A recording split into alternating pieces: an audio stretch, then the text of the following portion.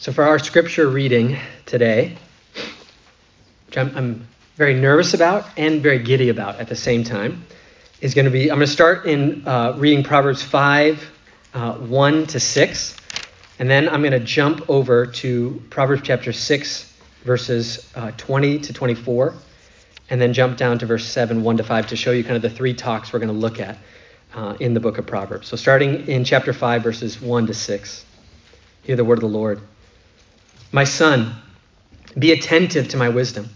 Incline your ear to my understanding, that you may keep discretion, and your lips may guard knowledge. For the lips of a forbidden woman drip honey, and her speech is smoother than oil.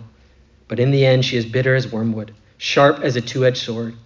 Her feet go down to death. Her steps follow the path to Sheol. She does not ponder the path of life. Her ways wander, and she does not know it. And then jump to chapter 6, starting verse 20. My son, keep your father's commandments. Forsake not your mother's teachings. Bind them on your heart always. Tie them around your neck. When you walk, they will lead you. When you lie down, they will watch over you. And when you awake, they will talk with you. For the commandment is a lamp and the teaching a light, and the reproofs of discipline are the way of life, to preserve you from the evil woman, from the smooth tongue of the adulteress. And then jump down to chapter 7, verses 1 to 5. My son, keep my words. Treasure up my commandments with you. Keep my commandments and live. Keep my teaching as the apple of your eye. Bind them on your fingers. Write them on the tablet of your heart. Say to wisdom, you are my sister, and call insight your intimate friend, to keep you from the forbidden woman, from the adulteress with her smooth words. As for the reading of God's word, let's pray. Heavenly Father, as we come to this important and serious and yet sensitive subject, Lord, would you give me words to speak clearly, to speak carefully, to speak so that we have conviction where we need it, where we have comfort where we need it, and Lord, where we have instruction where we lack it. Lord, would you teach us about this good and dangerous gift of yours? We ask in Jesus' name. Amen. Well, there's three series of talks we're going to look at, and they all deal with the same subject, as you've seen from the readings and the introductions to them. And at one point in these series of talks, the father asked his son this question: can a man carry fire in his lap and his clothes not get burned? Now, this question is a very fitting metaphor for the topic we're going to cover, and ask a very fitting rhetorical question. Because when you think about fire, fire is a wonderful gift on the one hand. When you get to sit next to a fire on a cool Florida winter night, when it's clear, you get to gaze up at the stars, you get to feel the warmth of the heat it produces, you get to sit around good company sharing good conversation and laughter, you get to cook hot dogs or hamburgers, you get to roast marshmallows. When you experience that gift of fire, do you not feel God's pleasure and goodness, that he would give us this gift? Yet we also know that fire, as wonderful of a gift it is a dangerous gift. Do you remember the first time you got burned by fire? I remember it very well. I was very hungry, and so I decided on my own, not knowing what I was doing, to light my parents' gas grill. And the pilot light was not working. So you know with gas grills, you open the valve, get the burner ready, you light the pilot. Well, that was not working. Well, I was too hungry to stop. My desires were pushing me to keep going. So I decided to use a match. Open the valve all the way, turn all the burners onto full blast. I thought this would be a very effective way to start the gas grill. Now, before I tell you what happened, it's important to know that there was a warning label on the cover of the gas grill that said, "Do not ignite with matches. This could cause an explosion." But, and this is critical for the sermon as well, my appetite overruled the warning, right? My appetite overruled the warning.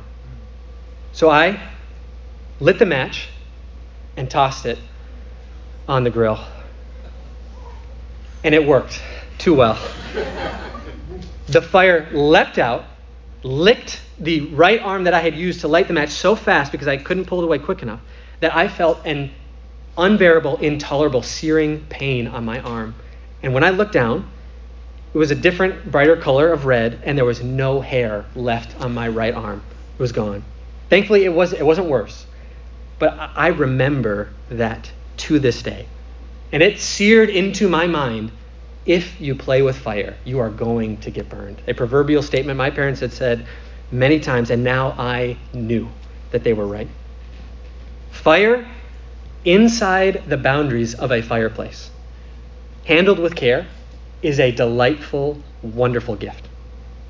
But fire handled with foolishness, when it's moved outside the boundaries of that fireplace, is a painful, harmful force that causes much destruction, even death.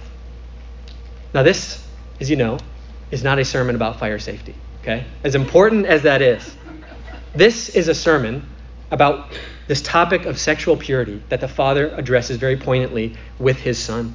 And the reason I bring up fire is because, like fire, our physical desires, our longings for love and intimacy and pleasure, are a good and dangerous gift. They're good because God has put those longings and those physical desires and appetites in us as part of his design. Adam and Eve had those longings and desires for each other before the fall, when things were perfect and wonderful, when there was no sin. The danger of those desires is what came after the fall. The danger is that because of sin, the world, the flesh, and the devil are constantly conspiring to corrupt, distort, and pervert those desires which God originally made very good. We live in a world that is scorched and burning itself down with the fire of sexual immorality that has escaped from the fireplace. And so the question that Proverbs 5-7 forces us to ask and answer is, how can we pursue purity in a world that is burning with immorality? How can we pursue purity in a world that is burning with immorality? Well, in the first place, to pursue and protect our purity, we must be armed with biblical truth and wisdom. Ignorance is not bliss on this subject. Now, just look again at the three openings that the Father gives to start the three talks he gives to this Son. So Proverbs 5:1-2, incline your ear to my understanding, that you may keep discretion, and your lips may guard knowledge. Then in chapter 6, starting verse 20, my son, keep your father's commandments, forsake not your mother's teaching, bind them on your heart, tie them around your neck. Let them lead you. Let them watch over you. It is a lamp and a light. It will preserve you from the smooth talk of the evil woman. And then in chapter 7, again, the opening talk, my son, keep my words, treasure them up. Keep my commandments and live. Keep them as the apple of your eye. Bind them on your fingers. Write them on the tablet of your heart. You can hear the intensity and earnestness in the Father's appeal to his Son. 3 times he addresses this topic. And 3 times he opens the topic by saying, listen very carefully, listen closely. What I'm about to say demands your carefulest, closest attention. Now, when you are a student in class, if you're one now, when you're sitting in class throughout the semester and your professor pauses and says, I want you to pay careful attention because what I'm about to say is going to be on the final exam. What do? You put away social media, you put away the phone, and you pay careful attention because yes, you should be listening always, but everyone knows you don't have to listen all the time in class. But you need to be listening especially when what is about to be said is going to be on the final exam. That's essentially what the Father is doing here. What I'm about to tell you, son, and you can flip it around, mother, daughter. What I'm about to tell you about sexual morality and sexual purity, this is going to be on the exam of life. You are going to face this. You are going to deal with, because you're made in the image of God and because we live in a fallen world, you have to listen, you have to pay attention. In addition to that, if you were to do just a general survey of the book of Proverbs, you were to take all the various topics that are addressed, kind of arrange it in categories of material, and then do a kind of percentage study. How much percentages, addressed by this topic, that topic of the whole book of Proverbs? If you did that survey, you'd find that 2 topics stand out above the rest in terms of the attention they get. Can you guess what they are? It's wisdom regarding sexual purity and wisdom regarding financial stewardship. Sex and money, more than anything else in the book of Proverbs, gets the most attention. Why is that? Well, consider the author of the book of Proverbs, the main author, Solomon. Solomon knows better than anyone else what happens when you take a fire and you move it outside the fireplace. And he has 700 wives and 300 concubines to prove it. He knows that when you live foolishly and promiscuously in this area of life, it leads to damage and destruction. In the book of 1 Kings, when it talks about Solomon's issue with gold and gals, right after it talks about that issue, it mentions the collapse of the kingdom. And we're meant to make a connection. Solomon had an issue with gold and gals, and this led to the downfall of the nation of Israel. And by virtue of that unfortunate experiential knowledge, Solomon was well aware of something. He was well aware of the pervasiveness and power of the temptations to sexual morality. He knew how strong, how forceful, how enticing, how seductive it was. And so he addresses it over and over and over again with his son. There's many topics addressed in Proverbs that are important, but this one demands our closest attention. Anger and laziness and corrupt speech and foolish behavior have slain their thousands, but lust has slain its millions. And Solomon knows that. And if it was pervasive and powerful in their day, how much more so in our day?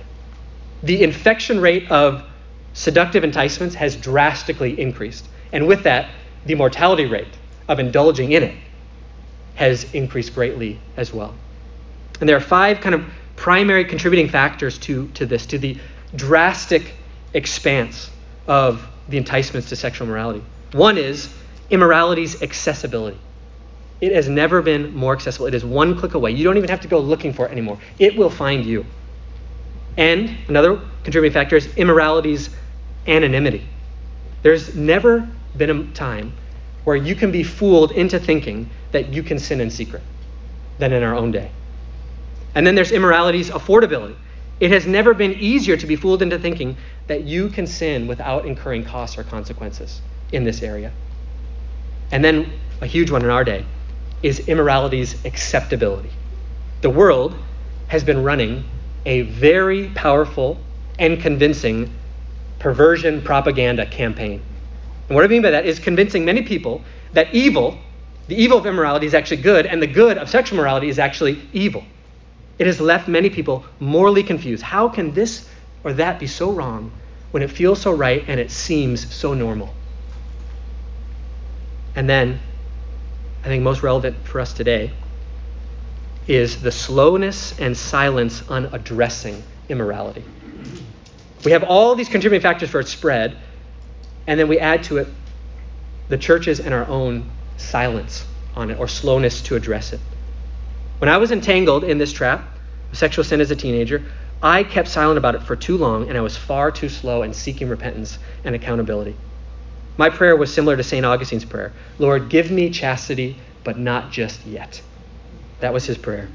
And as a parent and pastor, being transparent, I have tiptoed around this topic because it's embarrassing. It makes me laugh and giggle sometimes. It makes me feel a bit ashamed and uncomfortable in addressing it. And yet herein lies the major issue with that problem. Well, the church and parents and individuals are slow and silent in addressing it. The world is anything but slow and silent in addressing these matters. The world is not embarrassed, not ashamed to shout and promote its sexual perversions. This is why the Father addresses it. This is why God has inspired his word and included this material in it. And notice how the Father describes the speech of the seductive woman. Look at verse 3 of chapter 5. For the lips of a forbidden woman drip honey, and her speech is smoother than oil. And if you jump over to chapter 6, verse 24, it says the same thing. To preserve you from the evil woman, from the smooth tongue of the adulteress, the strange, seductive woman. And then jump over to verse 5 of chapter 7. He said, I'm saying this to keep you from the forbidden woman, from the adulteress with her smooth words. The Father is saying, there is a voice that is loud and speaking constantly and is very convincing. So son, I have to address you on this topic and you need to listen to me. The Father is speaking loud so he can drown out the noise of the world. He's operating under the wisdom that I must speak clearly and regularly to the matters of sexual purity to drown out the noise and nonsense and propaganda of the world. Forewarned is forearmed. Ignorance is not bliss. We need biblical information on these topics. Someone is going to teach us on these topics. Someone is going to teach our children on these topics. Someone is going to answer our questions or others' questions. The question is, who is that someone going to be? My initial education on these matters, even I grew up in the church, Grew up in a Christian home. You want to know who taught me about this? It was my neighbor down the street. It was my sports teammates in the locker room. And it was Google who taught me about these. And guess what all those educators had in common? They did not come from a biblical worldview. They did not give me any biblical wisdom at all. And if the truth will set you free, then the opposite is also true. Lies will enslave you. And I was enslaved by many lies. The world is not ashamed to speak about these matters. And more importantly, the Bible is not either. The Bible addresses them. Therefore, we cannot be slow and silent on speaking to issues of sexual desire and sexual purity. The battle is raging, so we need the armor of biblical truth on this topic. It must be addressed. Well, in the second place, to pursue and protect our purity, we need to be equipped with discernment. We need to be equipped with the biblical lenses of discernment. So look at chapter 5, verse 2 and verse 3, and notice a logical connection between why the Father's speaking and the underlying motivation. So verse 2, he says, here's why I'm speaking to you, son, that you may get discretion, that you may get discernment, and your lips may guard knowledge. For the lips of a forbidden woman drip honey. She's saying, son, I want you to have discretion and discernment because the lips of lady lust, seductive woman, they drip very convincing, very enticing honey. In other words, the power of seduction, the pull of the temptation of immorality, is what it is because it tells very clever, very convincing lies. And we often buy them and believe them. So we need discernment. Discernment is the art and skill of seeing through something and understanding what it really is at its core. It's the ability to see through outward appearances, to siphon through misinformation, and to get to the truth of the matter. And Scripture gives us lenses that help us see through all the lies of this seductive world. We're going to have a lens when we look at issues like this. And either the world is going to form those lenses and give us our prescription, or the Scriptures and our parents and our fellow Christians are going to give us the lenses to help us see those matters. So we need the discernment of the Scripture because lady lust is very deceptive. What at first appears to be honey in verse 3, look at that, is what upon closer examination in verse 4? It is bitter wormwood. Her lips are really a two-edged sword that kills in the end. So what are some of the lies of lady lust that we need to be discerning about? I want to give 3 of them. Lie number 1 goes something like this. This isn't immorality. This isn't wrong. This is real love. This is real joy. This is real pleasure. Not like that outdated, diluted, bland version of morality that God is trying to sell you. This is real freedom. Her lips drip honey because everything she says is made to look sweet and sound good and seem right.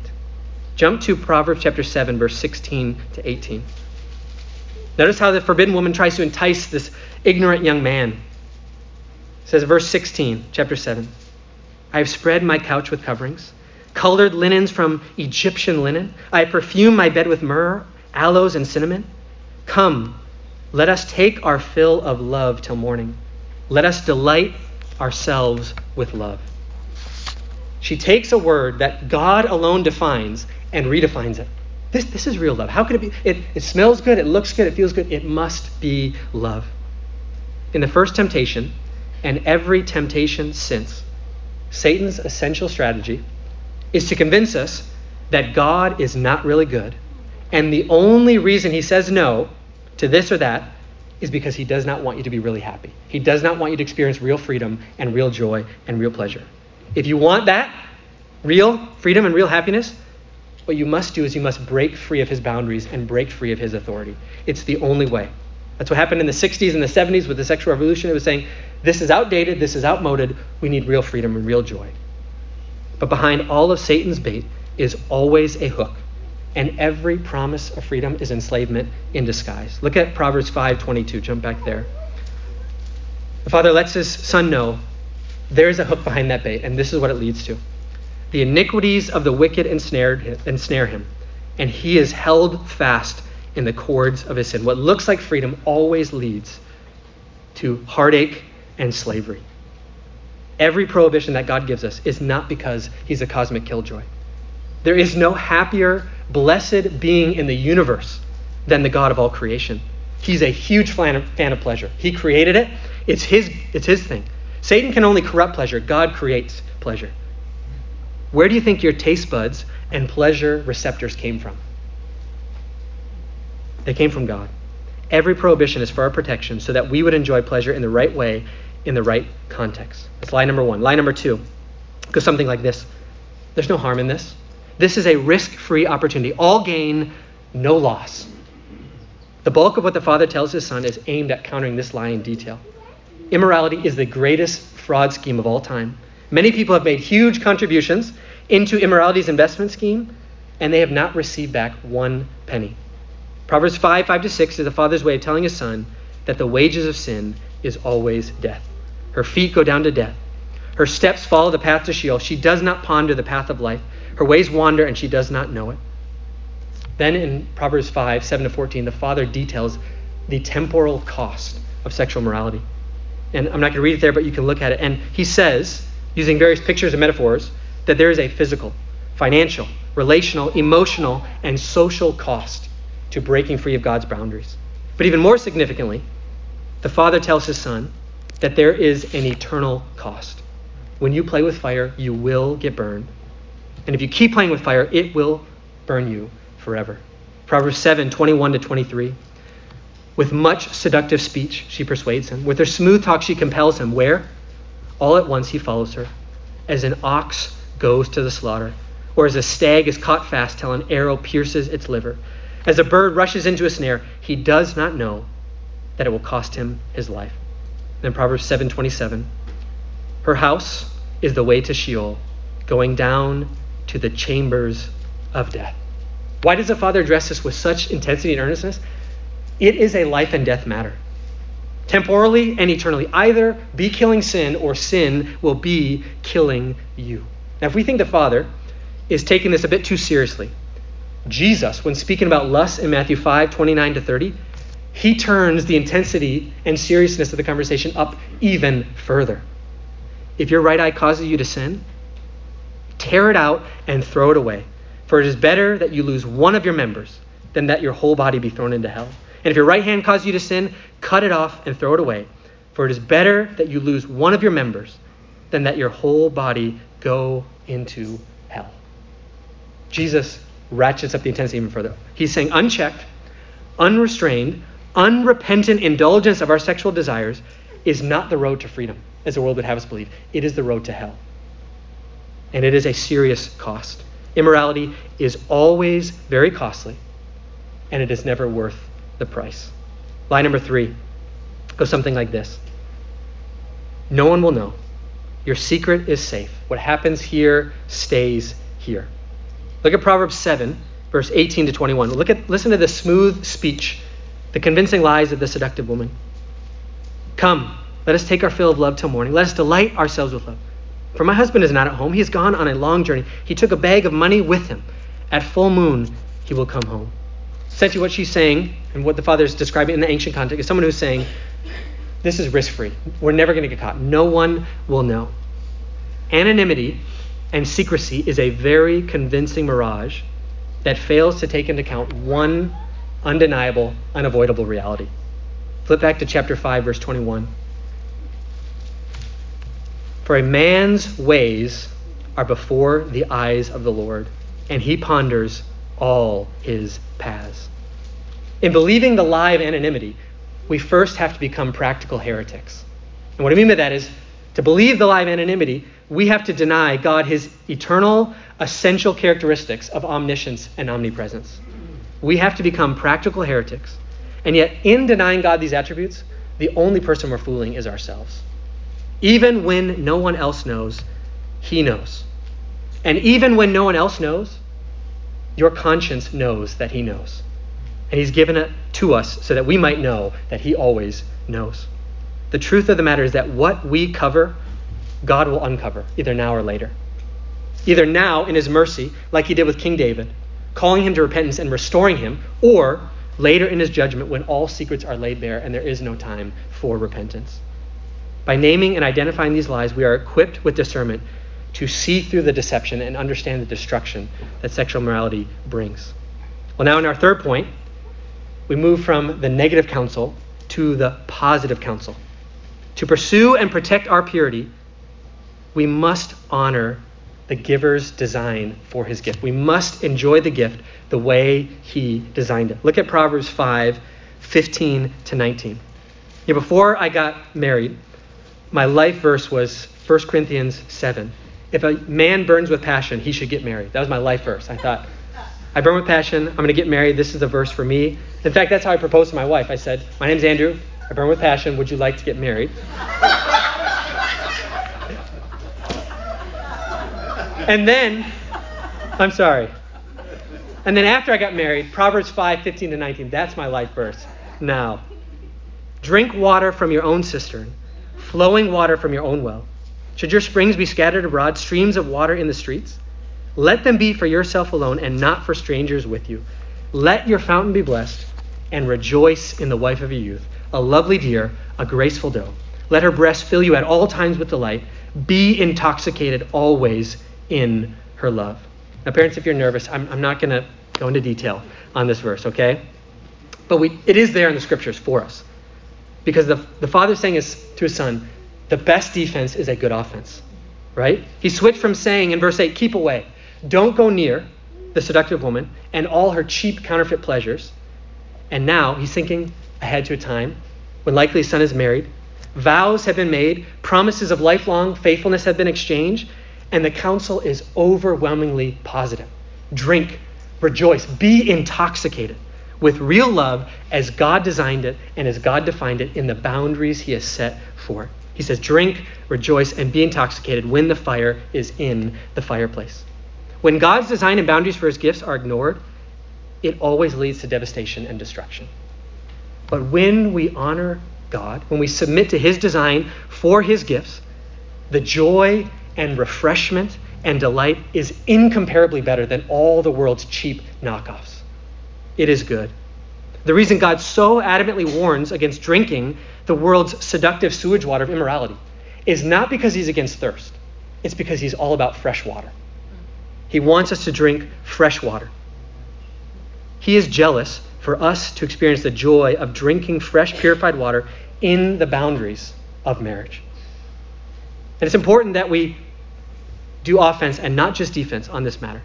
Because think about this, if all we ever say about sex is that it's dangerous, it's destructive, and it can give you diseases, so you should save it for your spouse when you're married, you can see how that's a bit of mixed messaging, right? It will leave people very confused. And in a sense, that's the only education I got about it. From a Christian perspective, it's dangerous, it's destructive, and it can lead to all sorts of problems, so save it for your wife. And I thought, that's kind of weird. That's not how Scripture speaks about it. That's not how Scripture speaks about physical intimacy. Instead, the Bible says that physical intimacy, it is so relationally intimate. It is so emotionally powerful. It is so intoxicatingly delightful that you must enjoy this gift only with the person to whom you have said, forsaking all others, I give myself fully to you, for richer or for poor, for better or for worse, until death do us part. Until you have made those promises, until you've set up those boundaries for the fire through the vows and covenant promises that God calls us to, then and only then is it the safe place to light a fire. And as the great theologian Van Morrison said, come on, baby, light my fire, right? Sorry. Jim Morrison, one of the guys, I get my theologians mixed up, okay? God warns against the forest fires that sexual morality inevitably starts because he is jealous that people enjoy the blessing of a fire inside the boundaries of a covenant marriage where promises have been made and vows have been performed. Every good and perfect gift comes from God, including the gift of physical intimacy. And this gift, because it is so good and so powerful, has come with clear instructions and clear boundaries. And we must never let our appetite ignore the warnings. We must never let our hunger deny the boundaries that God has set. It will only lead to destruction. We must honor the giver by enjoying his gift according to his design, and it will be for our good. Well, finally, to protect and pursue purity in a world burning with immorality, we need the cleansing, purifying power of the gospel. We need the cleansing, purifying power of the gospel. I left out one of the lies of the seductive woman. And it's probably her most deceptive, most enslaving lie that she tells. And the lie goes something like this. The damage you've caused, your practice of immorality, it's irreversible. Your sexual sin is unforgivable. Your past is inescapable. And your enslavement to your lust is unbreakable. So give up hope and just keep giving in. That lie has enslaved and shackled so many people and kept them down a path of destruction. And the problem with that lie is it makes too much of the power of sin and too little of the power of the gospel of the grace of our Lord Jesus Christ. If ever there was a city in the ancient world whose immorality was comparable to our own, it was the city of Corinth, where Paul went and did gospel ministry for a very long time. And even in that place, with all of its breaking free and liberating from the boundaries of traditional morality and all of the destruction it caused, even in that place, Paul saw the cleansing, purifying power of the gospel. Listen to 1 Corinthians 6, 9-11.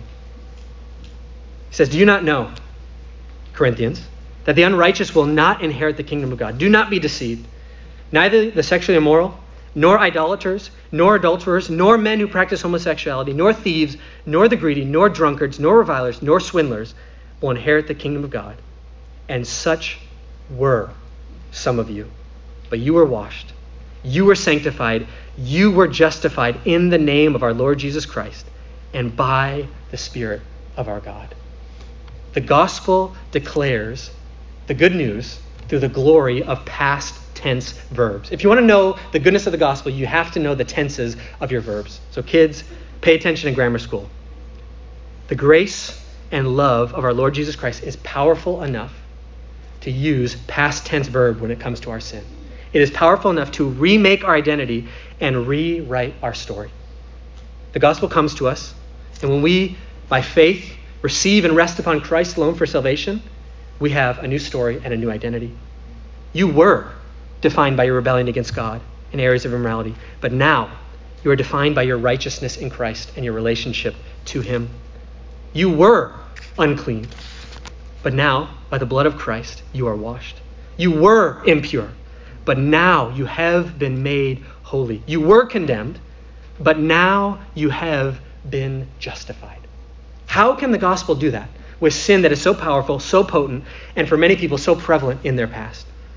Because Christ, the heavenly husband, comes as it were to his bride, the church, the believer, in their state not of being clean, but of being filthy and faithless and impure. And he says, let me take that from you. Give me your impurity. Give me your faithlessness. Give me your filthiness, and I will take it and own it and pay for it as if it were my very own. But he doesn't stop there. He takes his righteousness, his faithfulness, his purity, and he clothes his bride in it, covering her shame, covering her guilt, covering her past, covering any scarlet letter that she may think is on her. And then she stands there dressed in her beauty, and he says, this is yours. They will forever cover your shame. They will forever display the fact that I am yours and you are mine, and that in the eyes of me and my Father, you are washed, you are cleansed, you are pure. This is the motivation for sexual purity. You have been bought with a price, washed in his grace. Therefore, should we not flee from it and glorify God with our bodies and the desires he has given us? That's how the gospel applies. Let's pray.